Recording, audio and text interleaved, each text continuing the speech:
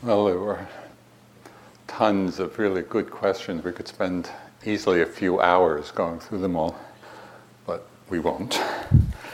So I'll just read a few of them. The idea of true unconditional love being at our core goes against modern self-interest views of human nature. What is the nature of this love? Why is it there? Why is it hidden? And if there is no self, who is sending, receiving the well wishes when we do the Brahma Vihara practice? Well, this was an interesting question in that it posited a dichotomy between unconditional love and self-interest. And I think one of the things that we see in our practice is that even taking the relative level of self, and it's on the relative level, the conventional level, that we both can speak of self and also be sending and receiving metta. When we're doing metta practice, loving kindness practice, it's on the relative level. It's two beings. We're not saying, may the five aggregates be happy. And so one thing is to understand, in doing the metta, that's the level it's on.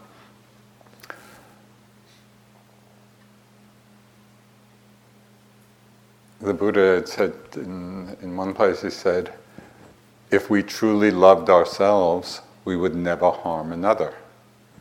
And so self-interest, even if we take it on this very conventional level, is served by the feeling of love. It's not in contrast to it.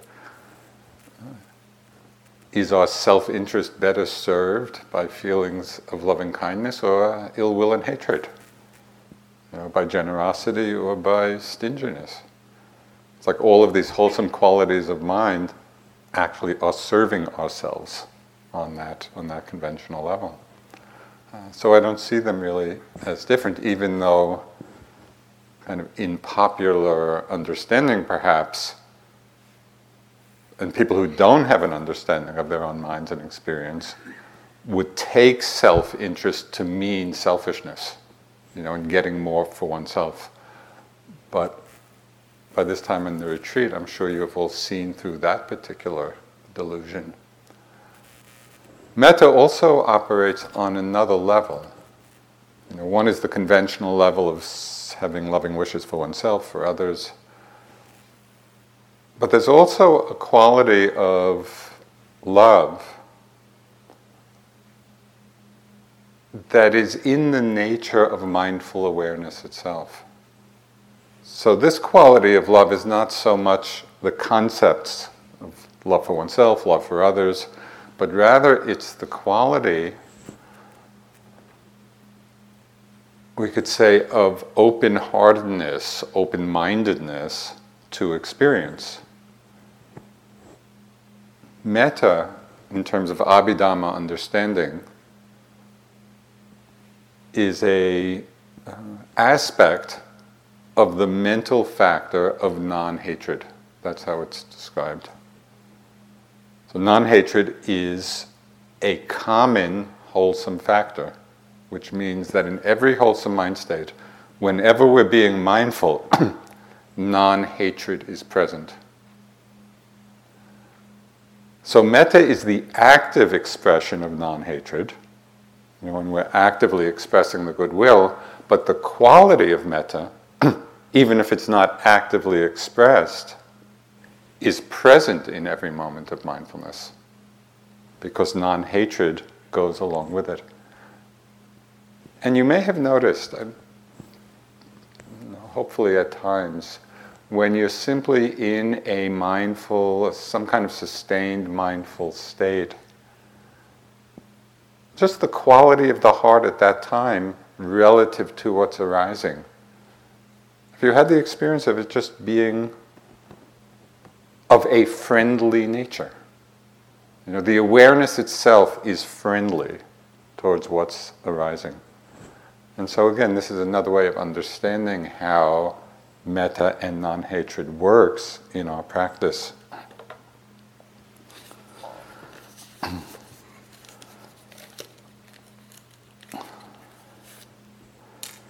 Could you please give an example of when does craving start to become clinging? Okay, and so I'm just asking really for the distinction between craving and clinging. These are two somewhat related questions. With so much emphasis on not indulging in tea drinking, I see myself and others sometimes drink as we walk. In the dining hall, for example. Walk back and forth, take a sip. Back and forth, another sip. Maybe the only multitasking we can do here. Is this skillful practice? Or better to just sit and drink mindfully and then walk mindfully?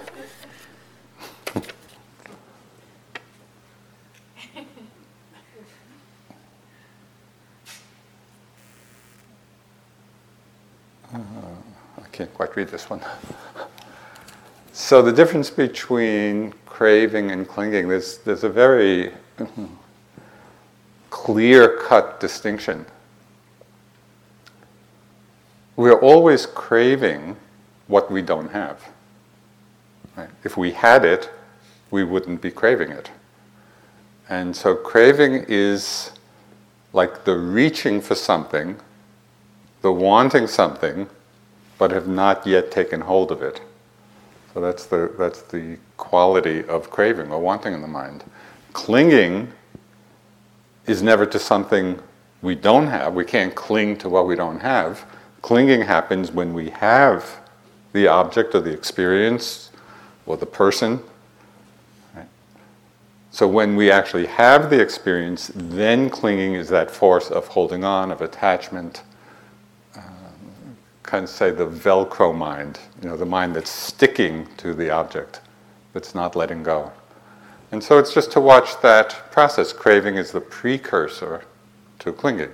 Craving is the wanting, the reaching for, the desiring, the thirsting for. And when we get it and the mind becomes attached to it, that's the clinging. So as you are in the dining room or wherever and walking back and forth, you might notice what's going on in the mind as you reach the end. The hand by itself does not reach out for the teacup. There's an intention in the mind to reach, driven by what? Driven by craving. As you grab hold of the teacup, that's clinging. Right? And you can see that process at work really clearly. My suggestion would be that it would probably be more helpful not to interrupt the continuity of mindfulness with these moments, many mind moments, of craving and clinging at the end of each path. Multitasking or not, it would be better, I think, to keep the continuity, the momentum of the mindfulness going. And to pay attention, in the course either of that walking or throughout the day, of really learning for yourself in your own experience, really what this quality in the mind, what this quality of craving feels like, the wanting something we don't have. Because this is a very powerful force. The Buddha talked of craving, as the primal force that keeps samsara going. So this is not an insignificant energy within us. Even though it may take some superficial forms like a cup of tea, but the power, the force of craving is very deeply rooted in our minds. And when we're on retreat and undistracted, it's possible to really get a feel for it. We begin to feel and see what it's like. And with mindfulness, and here we get a very good view of the power of mindfulness.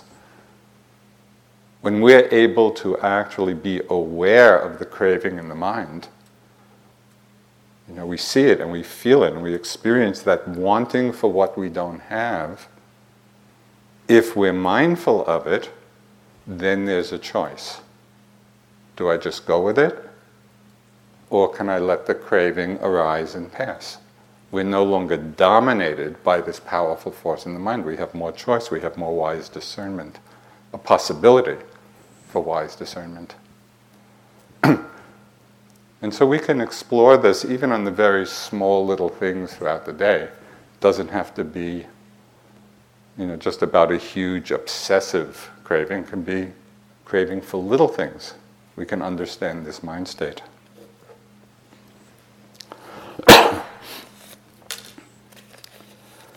Can you please speak to what your concept of creativity is, and a bit about what your own mindful creative process looks like while writing your book, etc.? Because books are words, this is still different than, say, a musician or dancer.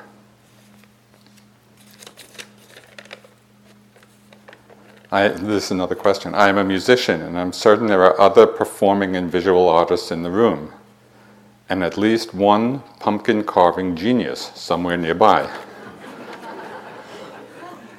Can you comment on craving, sila, and sensual restraint for those of us who, when not on retreat, actively seek to create sensual delight? That's a really interesting question. Just what creativity is, what the role of it is, what the effect is in our own minds and the minds of other people, what our motive is. So first, kind of the easy part, and just sharing with you my own process and what I appreciate so much about the interface of meditation and creativity. One of the things I've noticed in writing is that when I write within a space, if I'm doing a writing retreat, that's my intention. So I'm actually on retreat and secluded. And because my intention for that retreat, unlike this one, the intention is to be writing, what I would do is sit and then write, and sit and write. And what was so fascinating is to see that the most creative aspect of the mind really comes out of silence. And the deeper the silence, the more creative the mind became.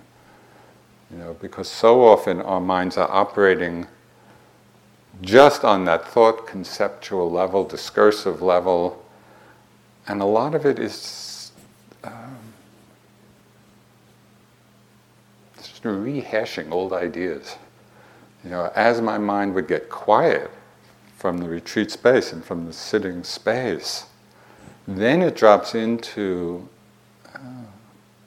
a much more intuitive realm, where the ideas are coming not from some big discursive process, but coming out of the silence.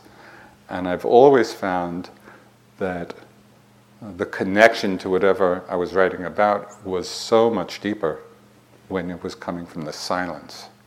So I think that meditation really opens up that silent, intuitive, creative space. So then the other question in terms of, is it just serving, maybe different kinds of artists, serving to delight the senses of either oneself or other people? So I want to talk about this from a few different sides. One is, it would be interesting just to look at one's motivation. Because the motivation in creating art, it can come from many different places. It could come from a wish to delight the senses of others. It could come from a motivation to uplift the minds of others. It could come from the motivation to illuminate the minds of others. Especially in some traditions, I'm thinking particularly, for example, of Zen, many of the great Zen masters were these fantastic artists. And a lot of the great scroll paintings, in Japan were done by Zen masters. Many of the great haiku poets were Zen masters. So there's the creative expression of liberation. It's the creative expression of awakening. So it's possible to create from a wide range of motivations. And it's just useful to take a look. What's the urge, what's the motivation behind what we're doing?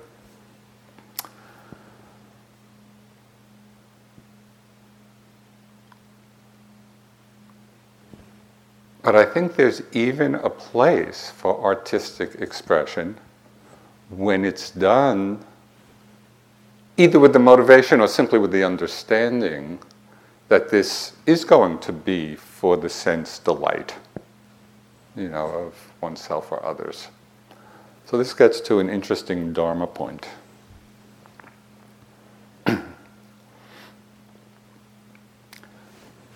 One of us, I can't remember who now, was speaking of the hallucinations of perception, right? Taking what's impermanent to be permanent, unsatisfying to be satisfying, etc.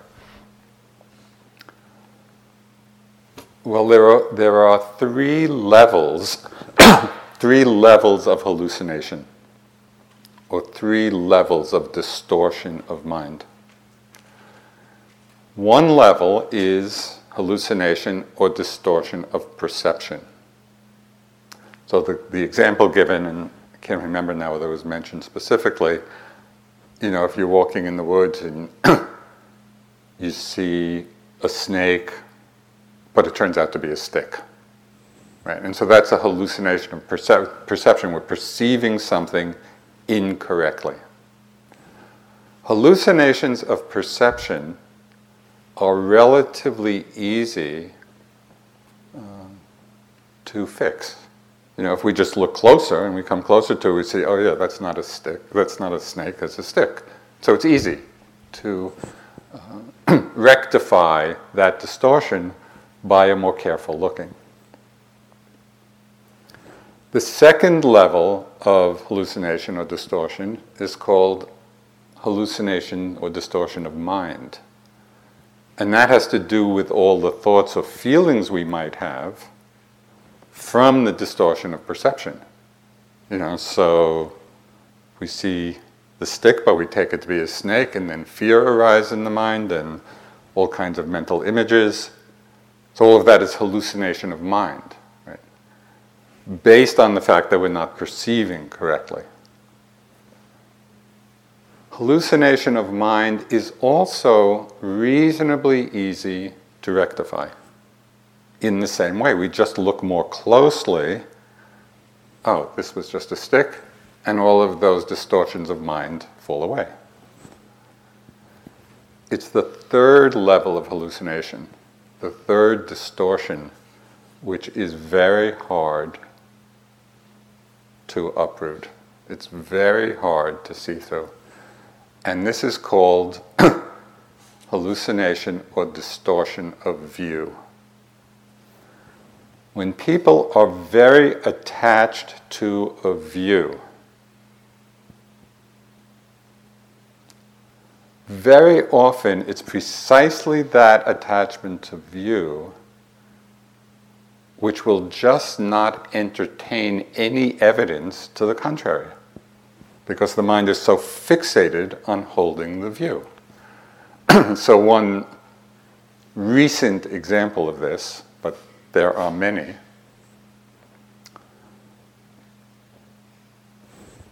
is what has been called the birther movement. People who believe, who have the view that Obama was not born in this country. And having that view is fine if it's then one investigates and finds out. But at least according to all the evidence reported, with the investigation of the evidence, it's quite clear that he was born in Hawaii. And yet people who hold that view don't believe it. and it's very hard to disentangle them from it, regardless of what the evidence is showing. So this attachment to view is extremely powerful in our lives. The view that is most fundamentally conditioning our lives, and which is highlighted in the Buddha's teachings of awakening, is the view of self. In Pali it's called Sakkaya Ditthi. Sometimes it's called personality view, but it's not really about personality. It's about the view that there is an enduring self, an enduring I, behind this process to whom it's happening. And you've seen through these weeks, these many weeks of practice, that even though at times we may get glimpses, of the selfless nature, still the view of self can be very strongly entrenched, and it comes up again and again.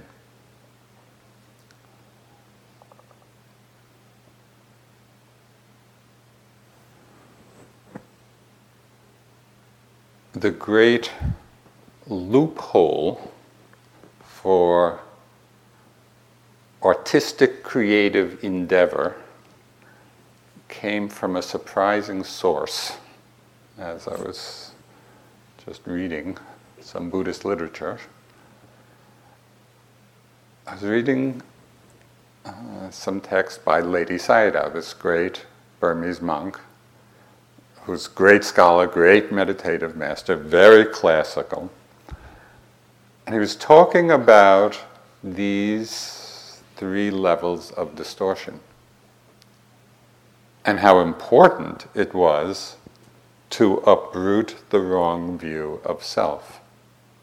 And Nikki is going to talk more about anatta tomorrow evening. But when we do, he made a very interesting comment.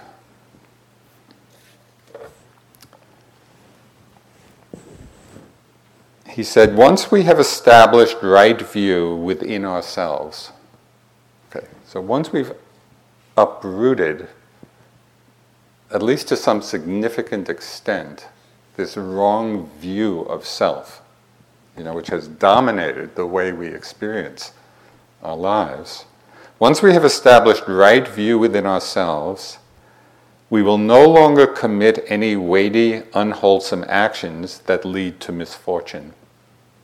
Right? Because it's the sense of self and the delusion that creates that conditions so many unwholesome actions that we do.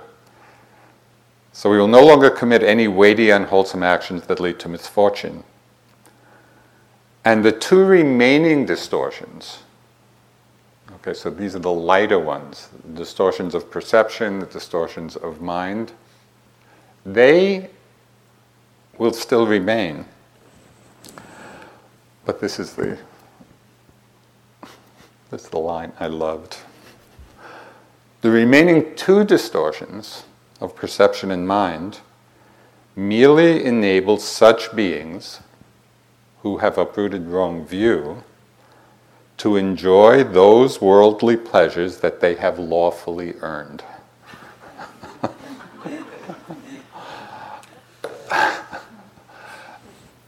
So it's not that somehow in the course of practice as we're walking on this path, and especially as lay people in the world, it's not that we necessarily have to, or even being asked to, give up all the ordinary worldly sense pleasures. Although if one is living as a monastic, that's a whole different paradigm. But as lay people, we are engaged in the world of sense pleasures. And there's the acknowledgement, and the Buddha talked a lot about this. When he was talking to lay people, many of whom had attained high states of awakening, many of whom had attained the uprooting of wrong view. And so then one can enjoy the lawfully earned sense pleasures, which means that we're not engaging in them with some violation of sila or the precepts, but it's just part of the lawful nature of our lives unfolding. And so when I read this question, and I thought of an artist, creating beauty in one way or another, and for people to enjoy that beauty. If that can be done with the wisdom of selflessness, then that enjoyment of the beauty is really quite harmless, because we're not using it in the service of self, in the service of wrong view. Does this seem clear? A relief?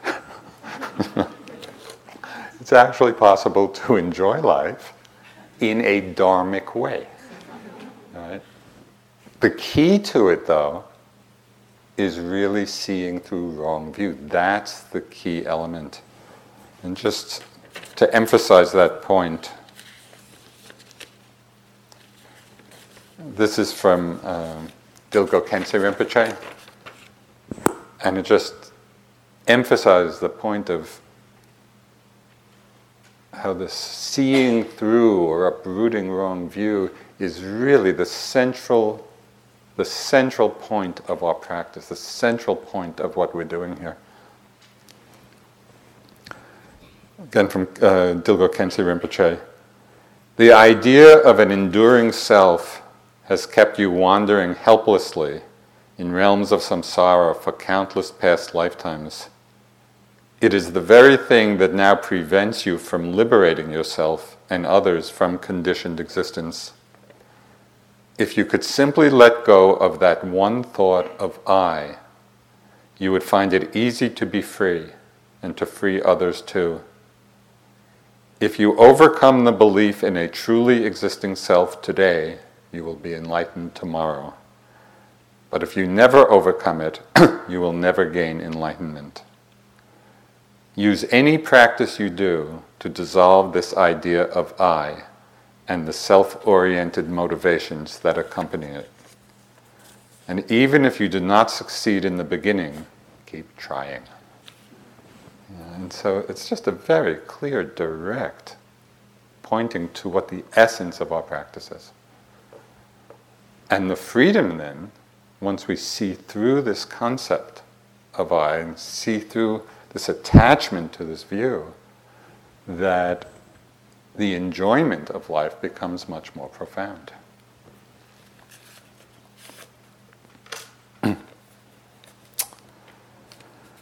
I am in so much pain and grief, having seen that after so many years of practice, I am a spiritual materialist. I want enlightenment so badly. How can I possibly not want what is held out as a luminous, shining mind? Please help me. I am seriously considering leaving this path. I feel like I cannot do it. My I just won't stop. How do you let go of the ego? Or how will it be wholesome to do so when most of my suffering comes from the deeply rooted belief that I am not worth anything?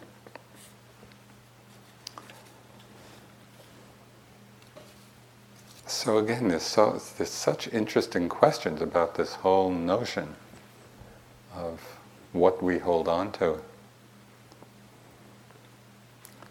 In terms of the spiritual materialist question, and just wanting enlightenment so deeply and intensively, and it feels like there's just a lot of I associated with it. One of the discourses in the Middle Length Sayings is called, the name of it is called One Fortunate Attachment. And the Buddha goes on, it's basically an attachment to walking the path. And he calls it, in the whole realm of attachments, he says, well, this is one fortunate attachment. And so,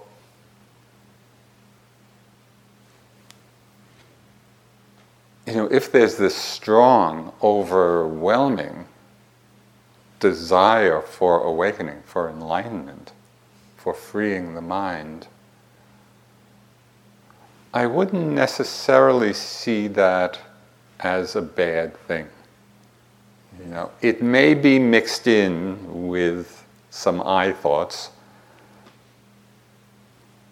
for a while. But if it is actually keeping us on the path, the practice itself will dissolve the I in that seeking of awakening.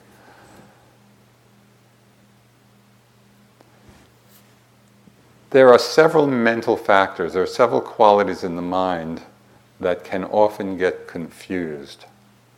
So one is the desire of craving, which is second noble truth, the cause of suffering. But there's another mental factor, which I think we've talked about at different times. It's called chanda. And that's the quality, it's translated as desire to do. Right? So we use the same word in English, desire, but it's not the desire of craving. You could say it's the desire, it's the more neutral desire of motivation to do something.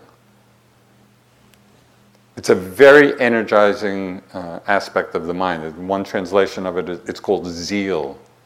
Zeal for something. Chanda is a neutral factor, which means sometimes it's associated with wholesome motivations, sometimes with unwholesome motivations. So it's possible to turn this strong desire for enlightenment, for awakening, in which it feels like there's a strong I in there. Instead of interpreting that, oh, this is hopeless, I'm a spiritual materialist, and just build a whole story around that, really see if part of that urge really is zeal. It's zeal for awakening, realizing the importance of it, realizing the value of it. And especially if one brings in the motivation of bodhicitta, that can I practice, can I awaken for the benefit of all? And that enlarges the scope of our practice and enlarges our motivation. So I wouldn't write off this one fortunate attachment. Even if it feels like there's a lot of self in it, that self can be transformed in a very skillful way that will lead you along the path. The question of how do we let go of the ego, the self, especially if it's revolving, or the deep pattern is I'm not worth anything. That strong feeling of unworthiness.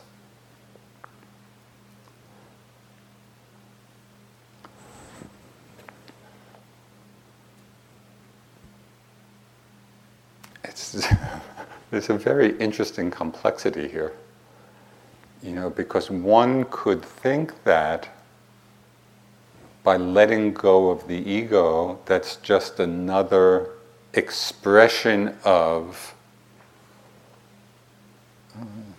denying self-worth. But it's not that at all. So I just want to frame this in a slightly larger way.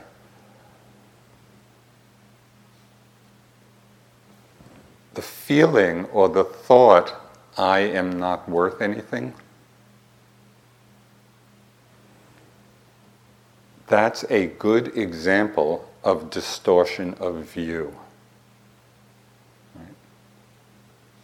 It can be, this deeply held belief about oneself that I am unworthy, I am not of value. And until we cut through that distortion of view, just like the view of self in the first place, it can really dominate, our lives, dominate our experience. And so it's very important and freeing to take a very mindful look at exactly what that experience is in the moment, the experience of I am of no worth. Because when it's looked at very precisely, not through the veil of the belief, but through mindfulness of what's actually arising in that moment, we can see that it's a particular thought in the mind and maybe associated emotions with it. The thought and the emotion themselves are empty of self. That thought, I am unworthy, doesn't belong to anyone. It's simply a conditioned pattern, perhaps a very deeply conditioned pattern, by life circumstances. So that thought comes up again and again. If we believe the thought, then we're reinforcing that distortion of view. If we can see it in that very moment as being just a thought, unworthy thought, and then whatever feelings may be there as well, and we see the arising and passing of the thought, see that it's not rooted anyplace, it doesn't belong to anyone, then we are cutting through that distortion of view. This is really important because we have many distortions of view about ourselves. The fundamental distortion is that there is a self, and then another whole layer of distortions of view of how this self is.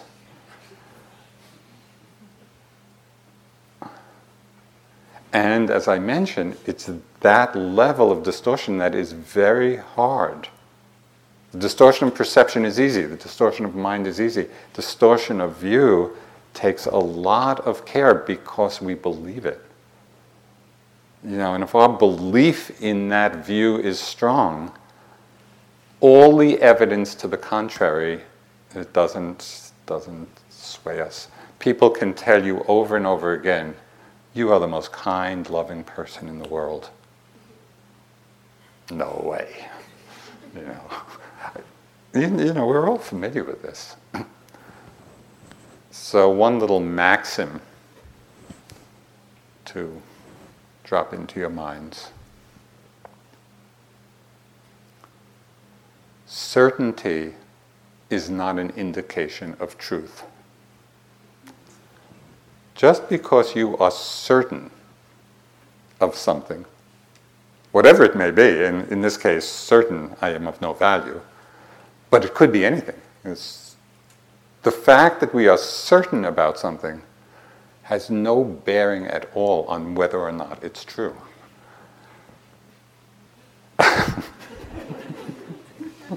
But it's extremely interesting to see how we conflate the two. We think if we're certain, well, then it must be true.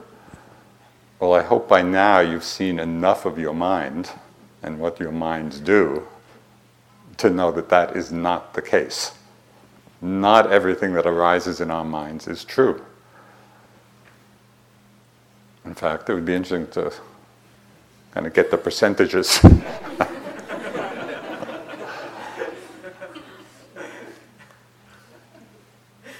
So really do work. If in your experience, you find yourself really caught in a view of yourself, in some negative way of unworthiness or unlovability or whatever it may be. You want to see it on two levels. The deepest level is to see that there's no one to whom it refers. There's no self there in the first place. And the second is to see that it is just a thought, albeit a conditioned one that keeps it arising often, but it is just a thought in the moment. And if we see it as such, we see the emptiness, the insubstantiality of the thought, we free ourselves from the attachment to that view. This is a tremendously freeing aspect of our understanding. We need not be lost or caught in this prison of distortion in our own minds.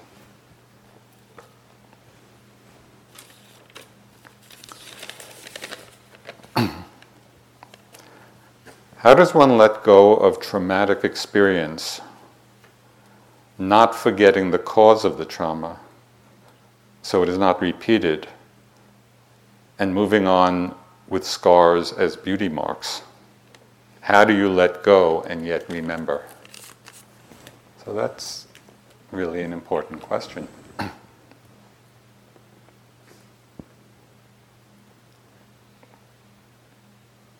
One thing to consider is that, first, of course, there are many levels of trauma, some very violent and some perhaps more subtle, but still which have influenced us in many ways. And some traumatic events are things we've done that have been unskillful, and others, events that have been done to us that have been often hugely harmful.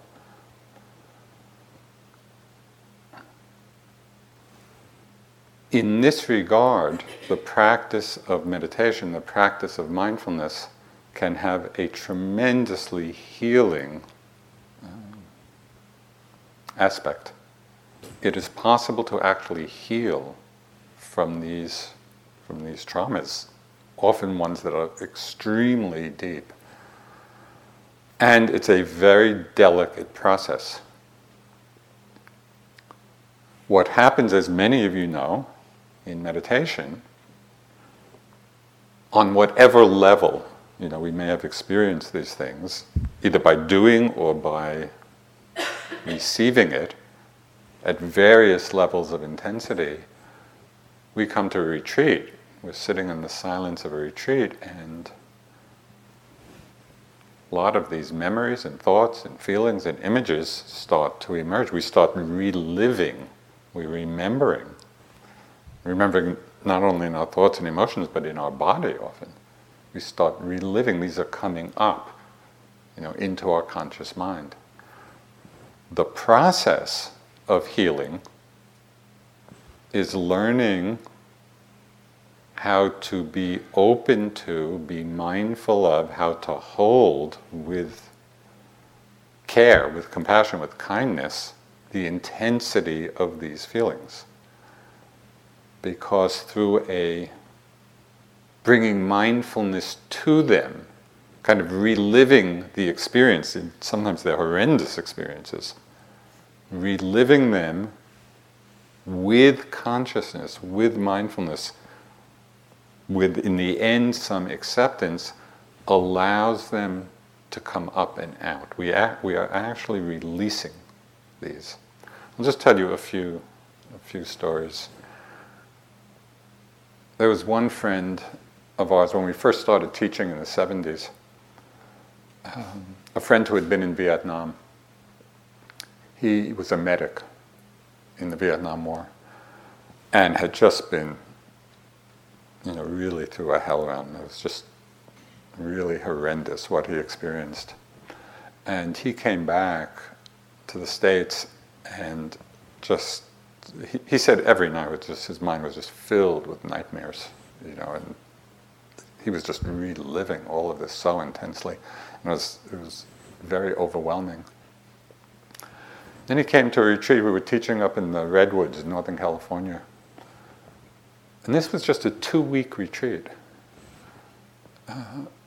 And as he started sitting, all of this stuff started coming up, all the images from the war and the violence and just everything, that he experienced. And it was tremendously difficult for him to be with it. But as best he could, he was just sitting with it.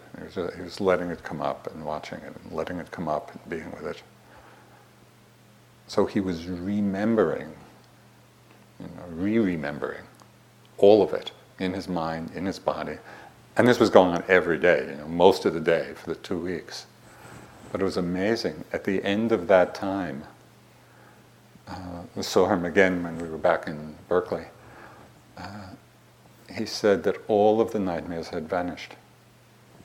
He had cleared out kind of so much of that traumatic impression by allowing it to come up, to feel it, to be with it consciously, mindfully. It doesn't always happen so quickly, and for many people, there's a process of titrating how much comes up and how fast, because for many kinds of trauma, it can be overwhelming. As we start reliving, some of these experiences, very easily the mind can be overwhelmed by it and lose the balance. And that's when it's absolutely essential just to back off, to slow down, not to go diving into it, because the mind is being overwhelmed at that time.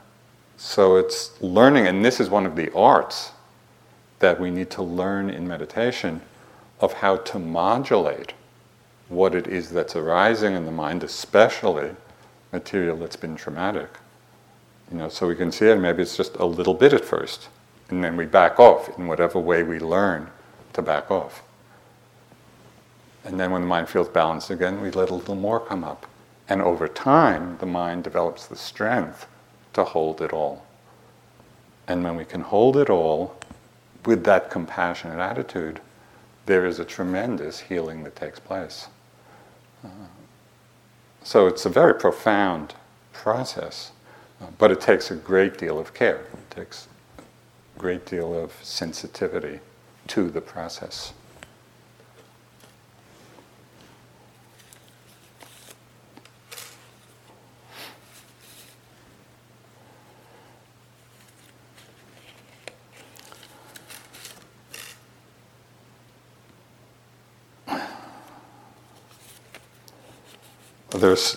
There are many great questions.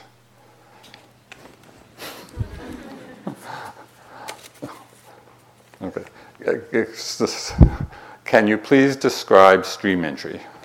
What is it? What is it not? And insights, experiences that might masquerade as it, because they seem big, but are in true stream entry.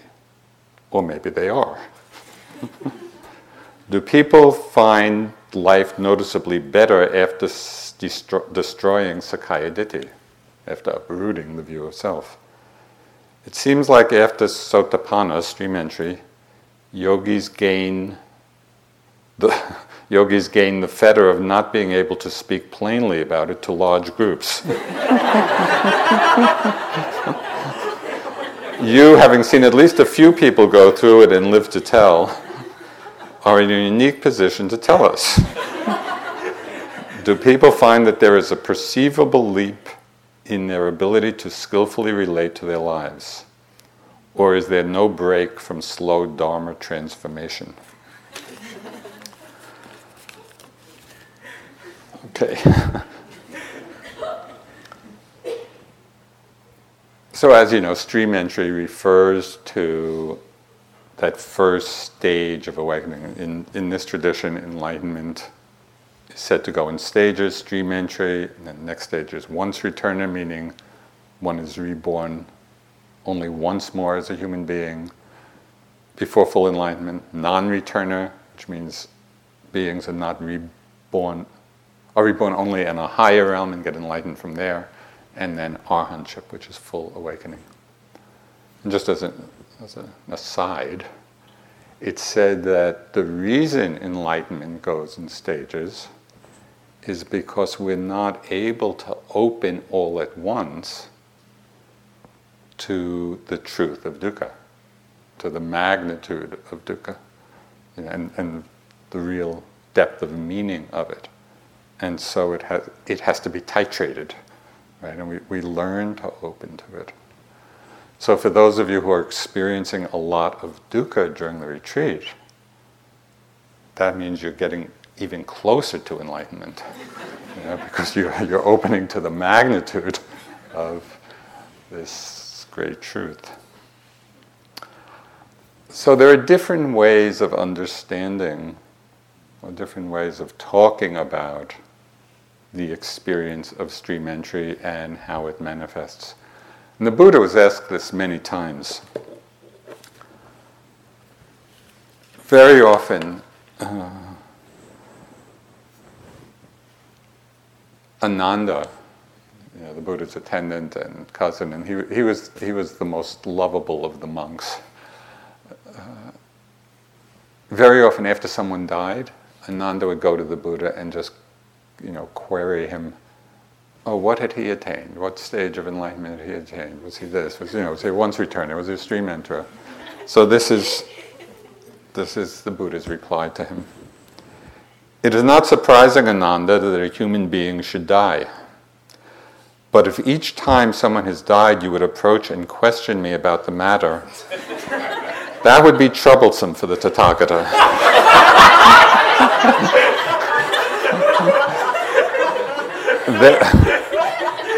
Therefore, Ananda, I will teach you a Dhamma exposition called the Mirror of the Dhamma, through which a noble disciple, if one wishes, could declare, I am a stream enterer, fixed in destiny, with enlightenment as my destination. Okay, so the Buddha is giving us a mirror to look at our experience. He said, and what is this mirror of the Dhamma?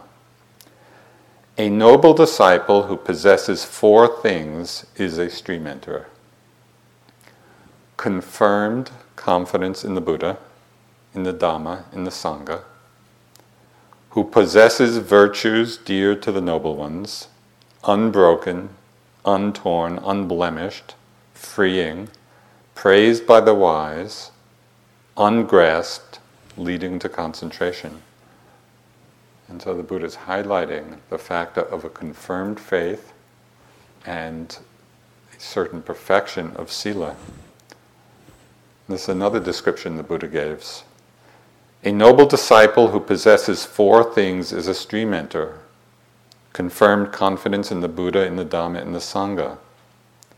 Such a person dwells at home with a mind devoid of the stain of stinginess, freely generous, open-handed, delighting in relinquishment, one devoted to charity, delighting in giving and sharing. A noble disciple who possesses these 4 things is a stream enterer. I think we so often get caught up in, just a view of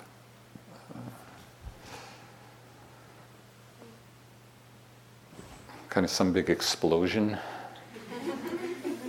And here the Buddha is just talking about a transformation of character, and highlighting what those transformations are, that actually one could call oneself a stream enterer.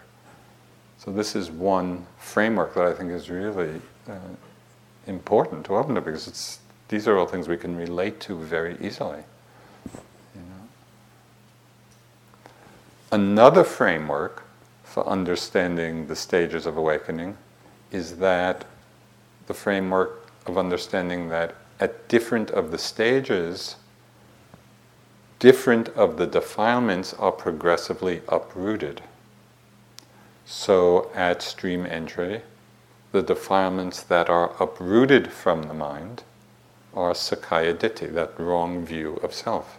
We have seen through it.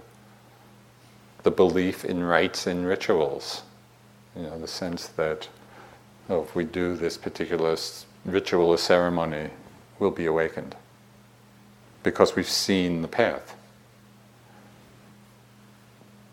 So we uproot the defilement of wrong view, belief in rites and rituals, and we've uprooted doubt because we have seen the path, leading to the uprooting of Sakkaya Ditthi.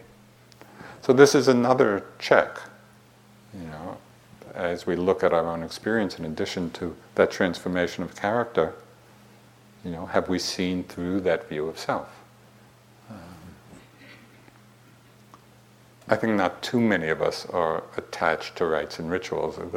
That was a much more prevalent pattern in ancient India. But also, the quality of doubt. Do we have doubt about the path? Or are we, by having traversed it to a certain extent, are we free of that doubt?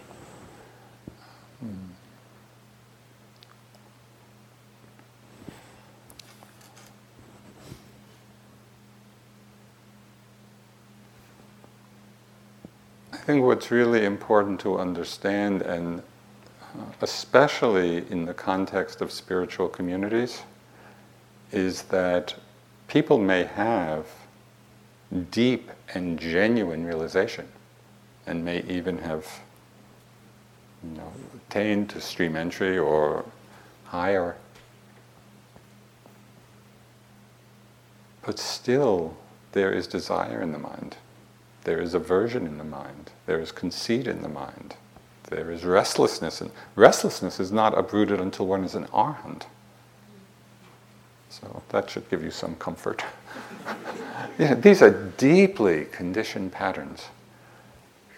The transformation that happens when we see through Sakkaya Ditthi, when we see through that view of self, uproot that view of self, the transformation is not that all these other defilements magically disappear, because they don't, and that's why there's still much more work to do, but they're seen in a different way.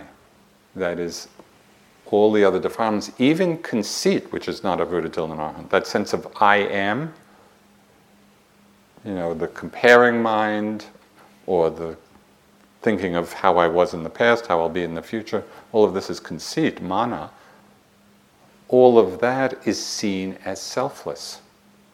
That's the liberating aspect of seeing through the distortion of view of self. The other defilements are still there and we have to work on them, but we're no longer taking them to be who we are. And so there's a much greater ease and lightness in our lives as we work with them. Okay, maybe one last question.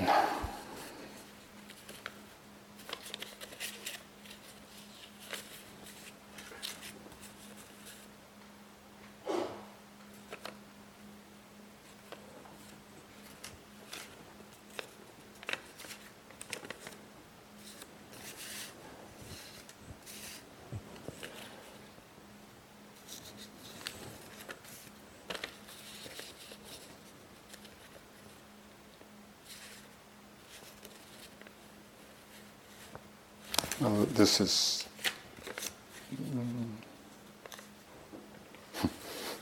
it's kind of fun. It's like at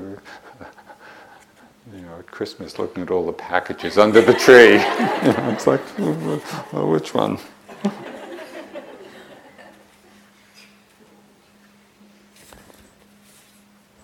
Okay.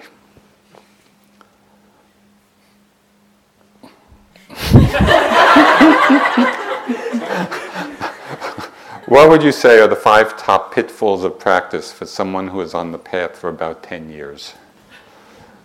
So,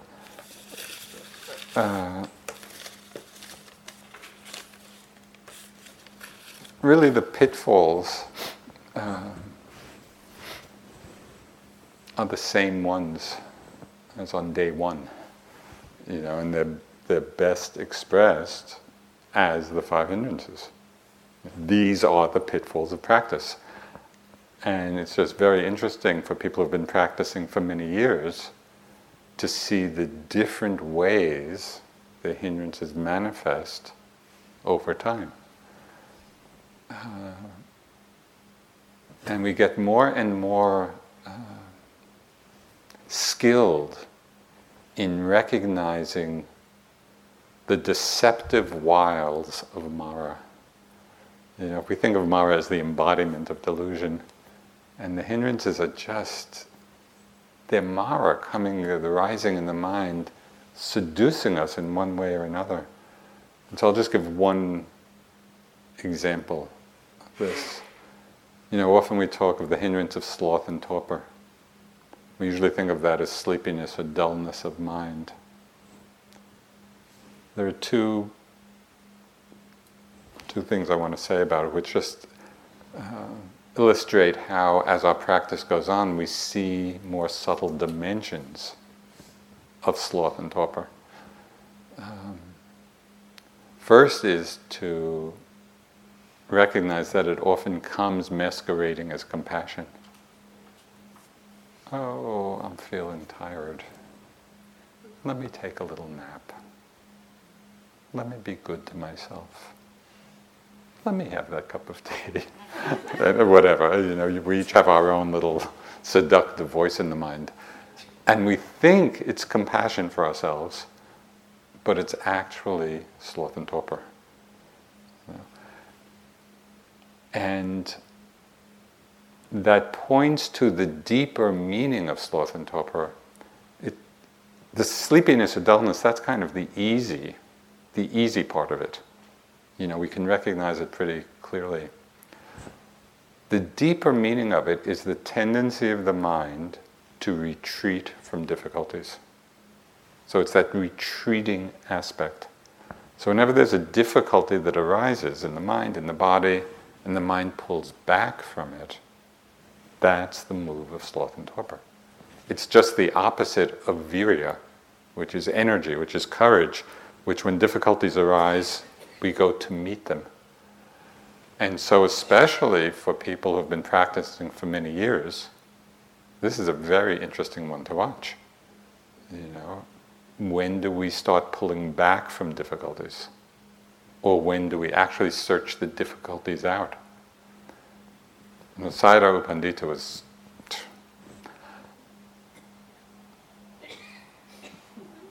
I don't know if he ever had a moment of sloth and torpor. He had the most virya of, I think, anybody I've met. So in working with him, I had lots of moments of sloth and torpor in terms of, it's just, go for what's easy. So in working with him, one of my little mantras for a certain period of time became, choose the difficult. And it was so contrary to my nature, that it was powerful. It's like when I was faced with a certain choice in my practice or in my life, and one was easier, one was more difficult, choose the difficult. For me, that was a very good arousal of energy. For others of you who are used to choosing the difficult, it might be choose the easy once in a while might be the better balance. But I'm just, as a way of beginning to explore over time, how we can keep our practice really alive. Okay.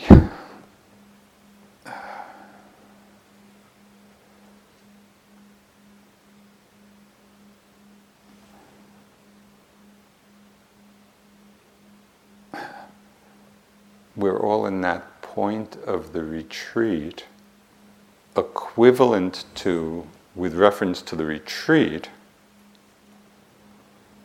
the same time frame as maybe having been practicing for 20 years, relative to the rest of our lives.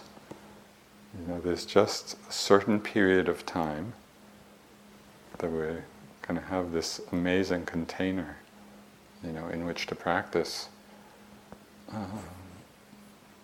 Delight in it, because even if it's difficult, it's juicy. And when you leave here,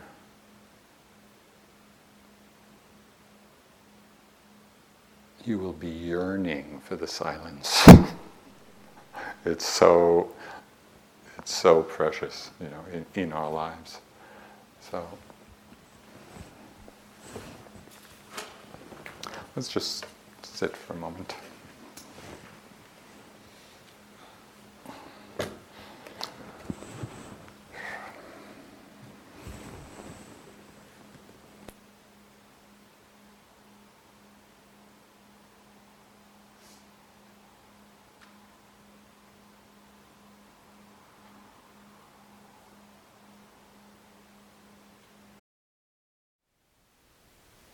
Thank you for listening. To learn how you can support the teachers and Dharma Seed, please visit dharmaseed.org/donate.